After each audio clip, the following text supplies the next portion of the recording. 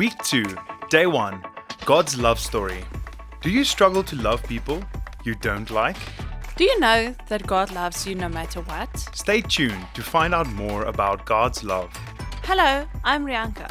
And I'm Juan. I love a nice love story. What about you? I love an action story where the good guys win and the bad guys lose. But where is the love in that? Well, remember, guys show love differently than you girls. Oh, okay.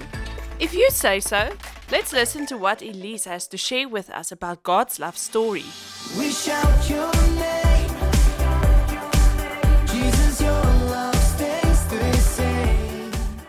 When God created people, He wanted everyone to be happy and to love Him. But sadly, people made the choice to do their own thing and not to love God. Even though many people did not follow Him, He still loved them. So, God sent His Son, Jesus, from heaven to earth to show His love for everyone.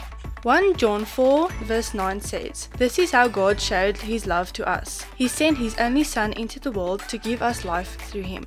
We can read about God's love story in the Bible. From our beginning in Genesis to Revelation, the whole Bible tells us of how God kept loving and saving people, even when they did not want to serve Him. Jesus is God's love story for humanity. God loved us even before we chose to follow Him. The story of Jonah is such a beautiful example of how God loves and wants to save people, even when they do not love Him back. In this week, we will be learning more about this. Let us pray.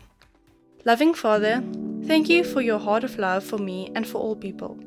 Help me to always remember that your love is never failing and never ending. Help me to love as you love. In Jesus' name, amen. God's story is a perfect love story. And a real love story. This week we can read about the story of Jonah in the Bible.